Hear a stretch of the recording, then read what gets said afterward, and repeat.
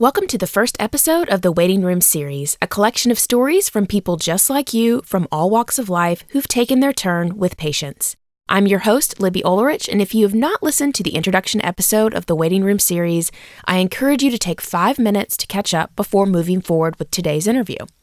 It will give you a more in-depth backstory about what led me to launch this podcast and what you can expect over the next few weeks.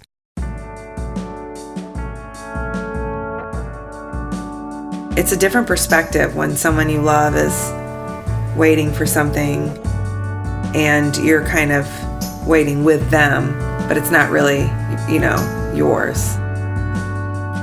Today you'll hear from my dear friend Anya McIntosh, one of the first people I met when I moved to Nashville almost 8 years ago. I was a student at Belmont University and she had just moved here from Kansas City, Missouri. I was recommended through a mutual friend to watch her pets while she traveled for work, and since then, our friendship has grown. A few things you should know about her. She's a fiery redhead who will tell you like it is, while simultaneously warming your heart with a healthy, lighthearted perspective on the good and bad that life hands us. She is one of the most honest people I know, and she will encourage you with a pep talk, loving those around her unconditionally, or simply showing that she is confident in who she is. Anya knows how to entertain her friends with hilarious stories, a night out to see an 80s cover band, or the perfect charcuterie board and wine pairing. But before I give too much away about her personality, let's get right to the focus of our conversation. When we first met, Anya was going through a divorce. Not knowing her too well at that point, I gathered that she was a very special person I needed to stay in touch with. She also travels home on a regular basis to care for her father, who has been in hospice for quite some time. In the dining area of her kitchen, we discussed how waiting seasons lead us to let go of the expectations we put on our future, as well as a variety of affirmations that helped Anya get through tough times. So what exactly does it take to train our mindset when we're waiting for love or waiting with a loved one whom is suffering? We discuss over a bottle of rosé. Cheers. Cheers. How long have we been friends? We have been friends for 6 years. You know it by heart, You're one of the first people I met when I moved here. I didn't know that. Yeah, one of the first, friends I had. And he started watching the dogs. Newman and Frank. Did you watch Lucy, too? All three of them. It's still in my heart. I know, I miss all three. And they all have, separate personalities. You did, right? Yeah. Yeah. And, cheese. This is what I'm looking at currently also. Yes. Talk about the cheese. We have a ash-ripened goat cheese. We have some beautiful fresh sweet raspberries. We have some tree-lined nut cheese, because I've turned into a vegan vegetarian nut job. So no, of course I'd have nut cheese. No dairy cheese. Well, the goat is, goat. And then I've got some rice crackers and some other crackers, and a few almonds. Some delicious, my favorite, olives. Olives. See, I'm not an olive person. Yeah, most people aren't. But you know what's weird is my real name, Olivia, it means olive tree. I'm going to start calling you Olivia. You should. I like it. Yeah. No one ever knows that. I grew up just in the markets in Paris, going through, stalls that had just tons of olives. And we always had olives for, an appetizer before dinner. So, bougie life you lived. I know. I was just about to ask you. I didn't live in Paris, though. I did live there, but when I was little, I'd go and visit. But I didn't live there until I went to school there after in the middle of college. It was like your family vacay. Family vacay. My mom's whole family still lives there. She's the only one in the United States, so she would send us over for the summers. And then the year I graduated, I went for the whole summer and went to school there. And, now I just go back and visit. But what's your favorite place in Paris to visit? Geez. Well, there's so many special places because my grandparents live there, and they took me all over. And so they felt it was their job when I was a kid to educate me about Paris when I'd go over. So we would go to Versailles and La Tour Eiffel, Eiffel Tower, and the Louvre, and Pompidou Center. We'd go everywhere, and my grandfather wouldn't come in. He would stay in the car, but my grandmother would take me everywhere, and she would go to the front of the line because she said this was her Paris, and these are all tourists and Americans, which I was as well, but she refused to ever call me an American. So since you were blood to her. Right. So my favorite place probably is the top of Montmartre or Sacré-Cœur. I don't know what any of that is. That sounds Sacré-Cœur, divine. Sacred Heart. It's a beautiful church on the top of this hill of Montmartre. And that's where a lot of very famous, I think, I'm not positive, Impressionist painters got their start in this little square where they would paint. And, there's cobblestone roads, and it's just meandering, but it's up on a hill. And it used to be separate from Paris, but Paris has had so much urban sprawl, it's now part of Paris. And my aunt lives right at the bottom of the hill.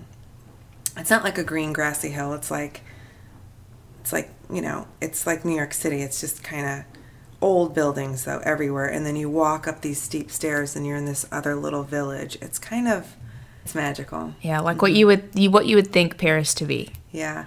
My brothers and I never went a lot together, but one time my brothers and I went, and I'm especially close to my brother Craig, and we spent a night after dinner just up there walking around and talking, and it's like still one of my favorite moments in the world is when I was with him and up there just kind of hanging out, and I got my hair wrapped with some twine. Such a hippie child. You went frolicking in the grass in Paris.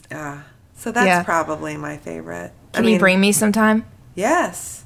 We should all go. We should all go. It's amazing. Yeah. It's pretty cool. Yeah. We'll talk more about your family and your upbringing and, your relationship with your family then and now. And I am the youngest of three. I have two older brothers. My formative years, I was born in California, and I grew up in New Jersey, and then I moved to Missouri for junior high and high school and college. Very tough transition for me. I came from a lot of diversity. My family's very diverse in New Jersey. My parents are both foreign, so my dad's from Antigua, my mom's from France, so I knew Japanese when I was little. We just were very multicultural to a small town in Columbia, Missouri, where it was just tough for me. I did not look like other kids. I did not feel like other kids. And it's hard. I moved in the middle of the school year, too. So it was really hard. But I ended up having some great friends and great, Holly, my best friend, great friendships, and I know it was a safe place to grow up, more so than New Jersey. We lived in Piscataway. My dad taught at Rutgers, but it was, my brothers always joke if we would have stayed there, I would have been a prostitute. They would have been a drug dealer because it was pretty bad. Your future's set for you if you would have stayed there. Right. So, so we moved to Missouri, went to school there, lived there till I was about 28. Managed a clothing store there. Then I got married and moved to Kansas City and lived in Kansas City for 10 years. Then I moved here and got a divorce right after, and I'm still here today. So I'm still very close with my brother Craig. He's my middle brother. I have maybe a superficial relationship with my older brother. He's not as close to any of us. And then I have my mom and my dad. My dad has suffered several strokes and is in hospice, so that's hard. Yeah. And my mom's a tough little French woman who is, tough on me. I know she loves me, but we've always had a very challenging relationship. So, but I love her, and she's taking care of my dad, and I so love that about her. I hope to meet them at some point. Oh, gosh. Yeah, I think... You would be tickled by my mom. She would love you. Well, I'm always tickled by you, so I feel like there's some, relation there. There's some connection She's to that. About 5'2". Okay, so post-divorce is when I met you. Yes. And I remember coming into your house and seeing quotes on your mirrors, on your walls. Affirmations. Quotes. And I remember thinking, while I watched the dogs, I was like, this woman is she's going through a tough time, but she's dealing with it in the most positive, healthy way possible. So can you talk about a quote or two or something that you've heard from someone in a movie, one of your friends, that you've kept in the back of your mind to remind yourself when times get rough? first of all, I want to say that was, at the time, it was the hardest thing I'd ever been through in my life. I did not know I was going to get a divorce. I did not know I was even getting a divorce. It was a complete surprise to me. So I really struggled. And I mean, I don't even know what to say about what you said about me, but I felt like I was a shit show. I mean, I felt like I was unraveling and I didn't know where to go or what to do. Mm-hmm. And those affirmations and quotes were so important to me because they kept me grounded. They kept me focused. They made me feel loved and nurtured. When I had the best friends during this time. Like, my best friends would come visit. They would call me every day. My best friend Holly, when it first happened, I was so devastated. She would call me every day and she would say, today, all you have to do is get up and brush your teeth. If you brush your teeth today, you've accomplished something, Anya. Because I was just so broken down.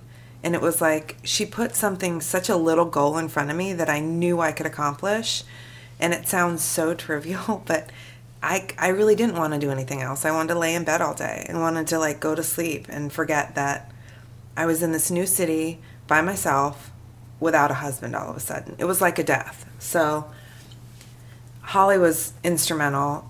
Caitlin was wonderful. Caitlin would always say this to me. She would always say, this too shall pass. And it seems so basic or, trivial or overused. But if you really think about what it means, everything passes. Mm-hmm. Good, bad.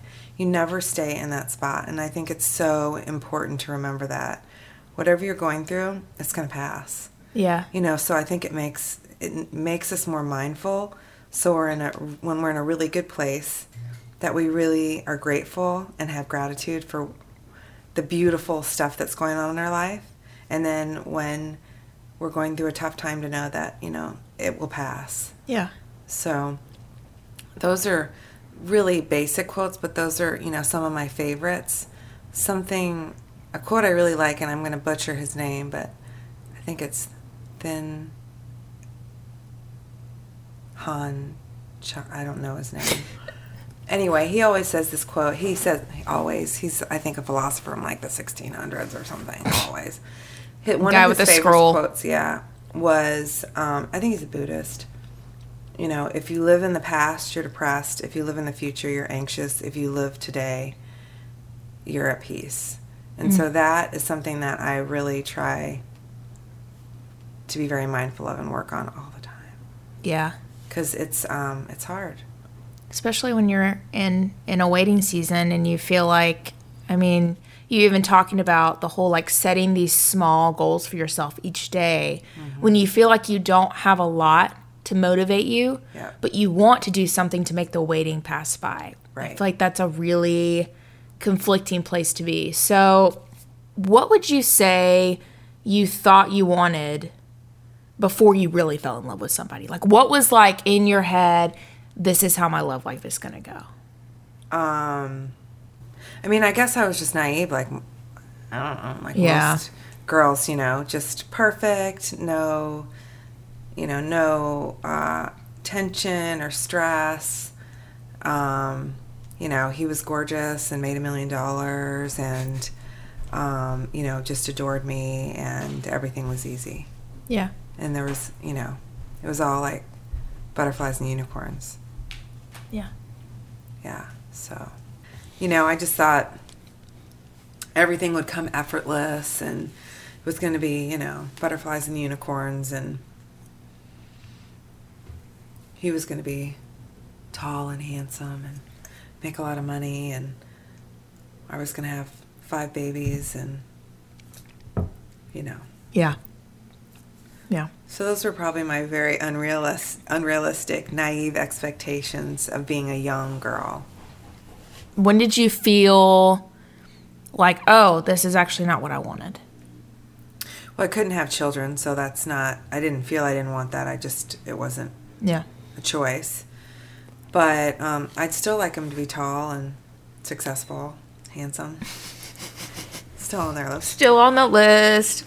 But I think now I realize that, you have to, it's, My best friend Holly said when I was dating a guy previously, she goes, well, do you guys, do you like grow together? Are you guys, growing together? Are you encouraging each other? Are you, engaging and having growth? Because she knows that's personally to me, like personal growth, my journey is very important to me. And so she was asking, are you doing that together? And so I think that's something new that I really want, right? Is someone who can grow with me. And so I don't know if it's like necessarily like a stark change, like I wanted this and now I want this. I think it might be a little more insightful on my part. I think, expectations is a tricky word because, people can let you down. You shouldn't have expectations. But at the same time, I do expect someone to be loyal and kind and, pick up their clothes off the floor. So I think, expectations of mine have changed. And for myself too, not just for the other person, but for like how I want to see myself in a relationship and how I want to react to situations. And, Yeah. It's evolved, I guess, on this journey. I call my life my journey, and it's evolved from, just, I think, and I think it was very simplistic, right? When I was 18, 19, I'm just going to get married and have kids, blah, that's it. And, everything's like this. And it's just kind of linear. It's like, oh yeah, it's all just kind of. You know what you don't want. Right. Which, speaking of what you don't want, we were actually going to record in your living room, and then we came to the kitchen table because it's a lot easier. And you happen to have all your vision board. Yes. Pick a strip of paper out of this pile here and explain to me why that's going to be on your vision board. I've never done a vision board. I probably should. So a vision board, typically you do them in January, but I'm still working on it, and I think we're in April or May. But a vision board is just, it's kind of like the affirmations or the quotes we talked about. It's something visual that kind of keeps you in your place as far as what you want for growth. Not in your place, but what you want. And so with a vision board, like at first you want to write down your goals for that year. Like, what do you want this year? Like for me, I'm really considering moving, selling my house, getting a little bungalow. I want to find more peace within myself with some things I struggle with, like my dad's illness. And I do want to find a mate. I mean, it's been 6 years since my divorce, and I really want to. So I picked up the paper that said happily ever after because I'm hoping for that. That doesn't mean perfectly ever after. It just means, like, I want my happily ever after. I want my coffee and newspapers in bed on Sunday, listening to Van Morrison, of course. Yes, fan. Right? So just a lot of quotes that speak to me. And it's, I think you have to, like, for me, I meditated a little bit before I did it, and I really kind of wrote down some notes about what I wanted. And then, these things spoke to me, these strips of paper here. Something special, good dog, loves, worthy of a best friend, table for two, bloom, Party, see change, next stop, feel good, teaching, from the heart, mindfulness, awareness, healing, loving within, loving what is now. La rêve, which means the dream, so that's a French saying, and it's, the dream. Would you say that, like, the waiting seasons in life allow for reflection? Absolutely, Libby. That's such a good, yes. That's a very good observation, I guess is what I'm trying to say. It definitely gives you a lot of time for reflection, which I'm sure I need, and that's why it's happening. Because I do, believe everything happens for a reason, as frustrating as it can be sometimes. So when I have my really bad days or I'm really struggling, something that my therapist said to me one time really kind of stuck with me.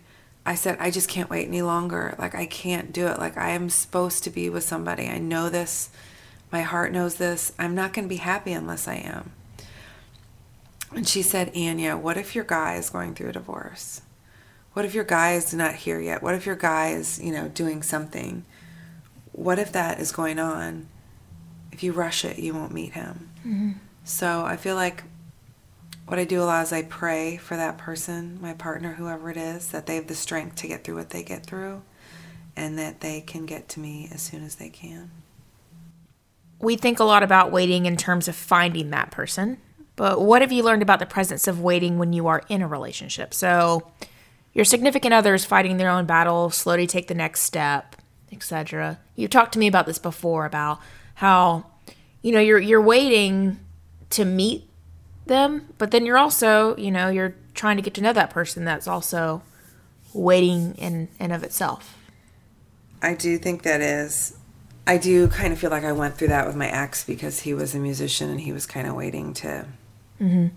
And I think you just have to have kindness. And if you have love for that person, it makes their exploration or whatever they're, trying to do. It doesn't make it. For me, I'd rather watch someone waiting for something to happen than actually be waiting for something to happen for me. Do you know what I mean? Yeah. So it's a different perspective when someone you love is waiting for something and you're kind of waiting with them, but it's not really, yours. So, Ryan was trying to be a musician and, I was waiting with him, encouraging him, but it wasn't really mine. And that was easier, I think. Yeah. You can kind of just be like, well, that's your...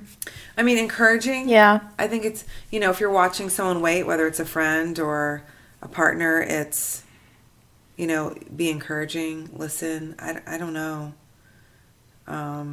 Is that what you mean? Yeah. What do you love about the relationships that you have now? About your friends that live in Missouri, about your friends that live here in Nashville? I feel like I am at a point in my life where I have been very mindful about choosing my friends that I've kept in my life. So if they're in my life, I'm getting something from them.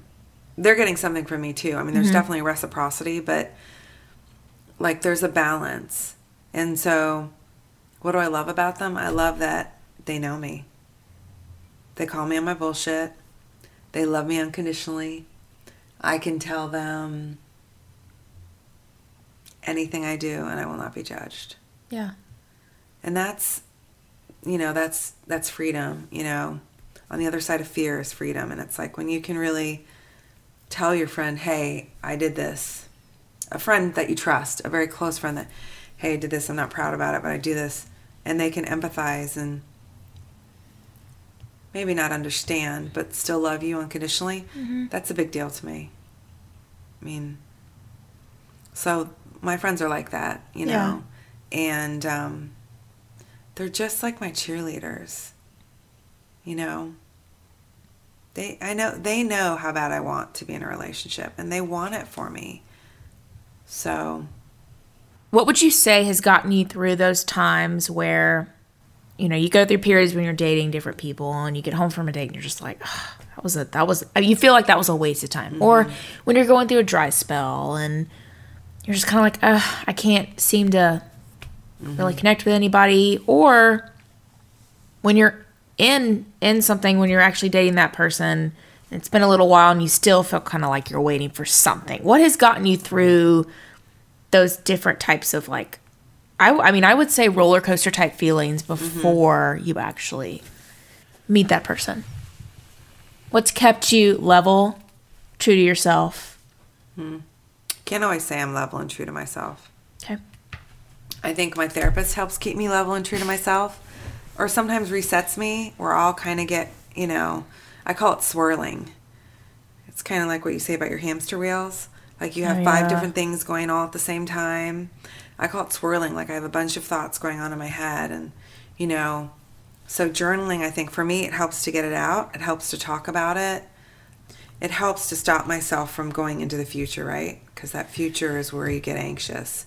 So to just be like, I'm just going to have fun tonight. Yeah. And that's it, and not going to a place of, well, I don't really like him. Just get through tonight. That's all I got to do. Like, and while it's like we're waiting to date this person, right? Mm-hmm. We are so excited. And then once we get there, it's going to be nerve-wracking. Like, our stomach's going to hurt. We're going to be nervous. We're going to be waiting for him to text us. We're going to be like, I really like him. I hope he really likes me. Like, it's a whole new set of waiting, right? So you just lean on your friends. You lean on Van Morrison. Is there a favorite Van Morrison lyric that you like? And The Healing Has Begun is one of my all-time favorite songs. I know, right? It's a great Van Morrison song. Into the Forest is really good, too, because at the end, he kind of does this, like, riff with his voice, and he sounds like a goat, and it makes me laugh. But that's the kind of stuff that gets me through. It's like, Into the Forest comes on out of random, and I'm in my kitchen. I'm like, oh, I get to hear the goat. I mean, so, it's just having the grace with yourself that you're going to have the good days and the bad days. And some of the dates are going to be bad, and some of them are going to be good. Yeah. But I've tried to take my pressure off. Is this the guy? Is he the one that I'm going on this date with tonight? I just try to say, I'm going to meet someone new. And I'm always trying to be really welcome to everyone new. So just look at him as a person, not as an end result, a yes or a no. Just as a person. And when I'm enjoying dating, do it. And when I'm not, don't. Yeah. How have you personally embraced the waiting seasons in your life? So you're looking for your person, then you're also caring for your father who's currently sick. Well, it's easy to say how I've embraced it. Just waiting for a partner. I've enjoyed my friends. I've traveled the world a couple times over. I've just done really fun things in Nashville. Spent a lot of really good quality time with my girlfriends. And I'm grateful for that because a lot of people are married and don't get that time. They have their kids, and I get that. Mm-hmm. But I feel real lucky because I think I have a really strong network of friends, of amazing women. So for me, that's how I've embraced it. Just every moment that I get to spend with them, I'm filled with gratitude and just awe of what amazingly talented, beautiful women I have in my life on the inside and the outside. With my dad, it's not easy to embrace. Yeah, of course. What is he and your mom taught you about love? And that can go... Make me cry. That can go outside of finding a relationship. They've been married 53 years. And before my dad got sick, he's a microbiologist. He's a brilliant entomologist, Harvard and MIT educated. Mm-hmm. And he would come home for lunch every day and my mom would make him lunch. They would go to the grocery store together on the weekends and hold hands. I never saw my parents fight. Not one time. They were always a solid unit. Even when I felt like my mom was being crazy, my dad would never disrespect her. I always said to my dad, you kind of messed it up for me because I'm never going to find anyone like you. Because he's so kind and patient and sweet. But then, as much as my mom and I have had troubles, I see her now, and she is literally my dad's caregiver. And she would not have it any other way. And that's beautiful to me. Yeah. Yeah. It's nothing fun about waiting. And it's like, one minute I wish he would pass away because I worry about my mom being sick and I worry about my brother getting sick because they're full-time caregivers for him. Even in hospice, my mom wants to give him showers. She wants to do all that stuff. And for him, he wouldn't want to live this way. He can't eat, can't swallow. He has feeding tubes for, I think, 4 years now. And at the same time, I can't imagine not looking in his eyes. He has the most beautiful green eyes. And I can't imagine not being able to touch him or tell him I love him. Oh. So it's waiting, and I feel like it's even harder at this point in my life because I don't have my father and I don't have a partner. So where I would lean on my partner, I would lean on my dad. And now I can't do that. And so I don't know if I'll ever see anything beautiful in that. Yeah. Would you tell people amidst whatever waiting season that they should embrace it, the family that they have and what they have at the time? Do you think that's something that's that we often forget about in our waiting periods? I think we do. I mean, I never thought my dad played tennis 3 times a week. He was healthy, almost vegan, no high blood pressure, no smoke, no drink. And he has the strokes. He has had several strokes that have crippled him. So I never at any point when I was younger, getting older, did I think one of my parents would end up sick. I just assumed they'd get old and die of natural causes. So I would say be really mindful of that and, hug your parents super tight and just be grateful for the family you have. Thanks for making me cry, Lips. Jeez. You're welcome. It's good therapy, isn't it? Yeah.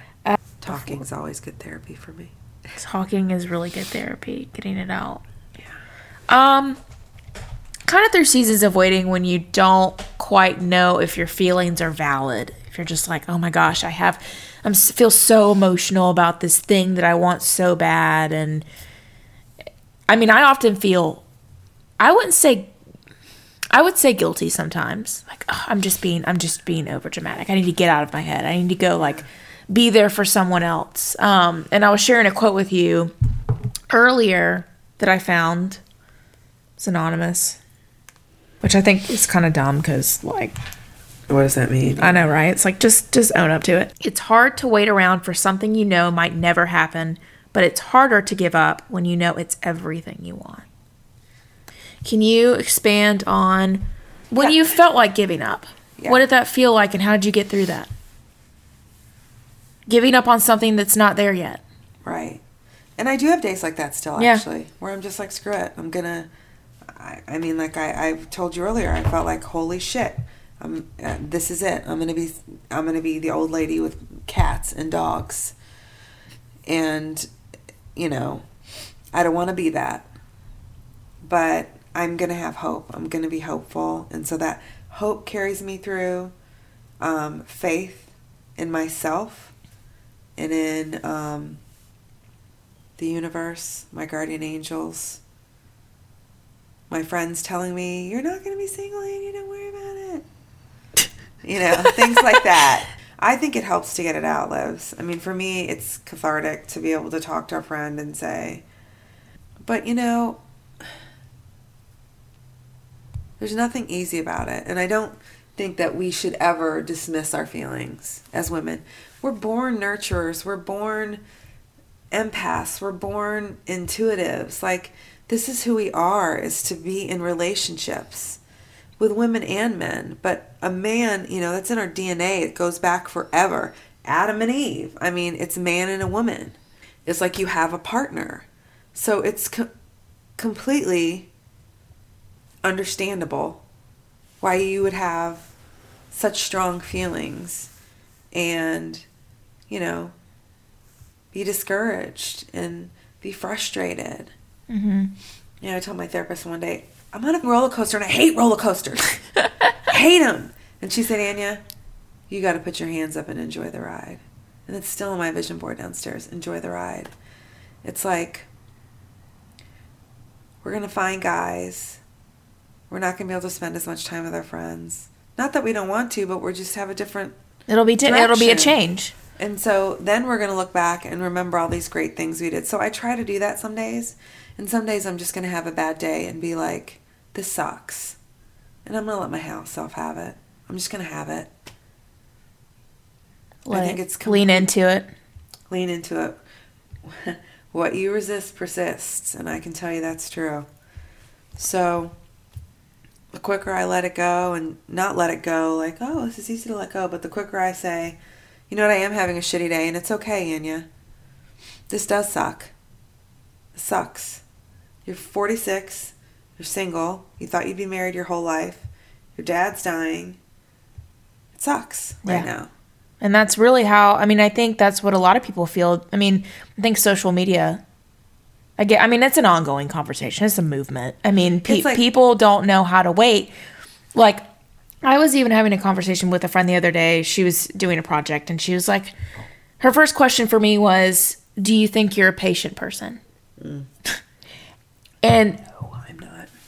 Honestly, I would like to say there are certain areas where I've been patient, but I couldn't confidently say yes. Yeah. I think we're forced to be patient. We don't have a choice. If we could go out and buy a guy, we probably would.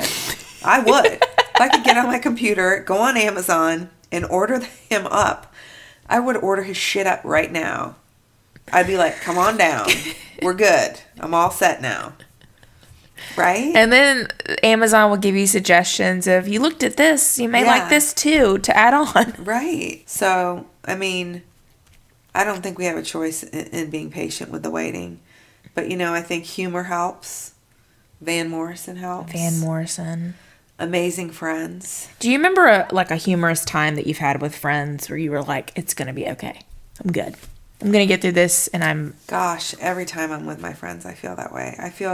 I get so much strength from my friends of all ages. It's just an honor to be in the presence of all y'all. Libby, how old are you now, 25? I'm 25, yeah. Girl, it's a beautiful thing. You're so at the beginning of everything wonderful. And I'm going to be right next to you cheering you on. Go, Libby, go. I'm going to be at your wedding crying. No, you're already invited to my wedding. I'm going to hold your baby. I'm going to watch your baby. But you know what, Libby? You don't want... you could have a date. You could have a date today. I could have a date today. You learned at 25, but I've learned at 46 to be more discerning. And we're not looking for a guy to marry us. We're looking for the right guy for us. What they call our twin flame, right? Dude, I never heard that. I like that. Twin flame. Yes. So, you've lost the ability to settle at 25. I know it's a frustrating thing, but it's a beautiful thing. And you're a brave, brave girl. Because I know a lot of girls at 25 who are married having babies. And there's nothing wrong with that. No, but I can't picture I go in Target sometimes, I'm going to be real honest, and a baby starts crying in the shoe aisle, and I'm like, I can't decide which wedge I want, because you're talking over my discernment. Yes. Over what pair of shoes to buy. And I honestly think, because you're not married at 25, that you will have a healthier, more successful marriage partnership with someone, because you've got to do all these great things. Right? Yeah. Like, you've worked on your stuff. You've had this career. You know who you are. You know your value. Sometimes I'm like, Libby, you're this is actually why I'm doing this project, is because I again woke up one morning and was like, I feel like I'm trying to mentally fix all these different areas when I don't necessarily have the power to. No. And to rein it back in and kind of reflect on why I feel this way. Because you're a control freak. Major control freak. Because we can do it the best. We will do it the best. We're the best. 100. 10. Yeah. But so, I feel like I'm still learning so much about myself. And I think that the difficulty in waiting for me is that adventure and what I'll discover along the way. Yes. Mm-hmm. But yeah, I think it's always a challenge. The waiting. And I think it's a big thing for women, the waiting for the guy. But I think we can't sit back and be... Do you think waiting is just really living, and we're all hoping for things that we don't? We're living. Don't you think we're living? Yeah, we're living right now. We're living. Girl. This rosé is helping us. This live. rosé is living. This Urban cheese. Cowboy is living. This vegan cheese has helped me live. It's called Treeline. Yeah. They're not sponsoring this. No. But if you want to sponsor it, you can. We'll get a year's supply, maybe. Yes. It's delicious. Yeah. I think that we're not being passive. I mean, you know, I'm doing everything I can. You're doing everything you can. And that's all we can do. And we, at the end of the day, I want to know that I've been a good person. I loved with all my heart. And I gave everything I could give to the people I love. Yeah. And then I'm okay. Like, that's what I want to do. I want to know that I've done. You always make me laugh. Aw. You give me so much wisdom, but you also make me laugh. Oh, thanks.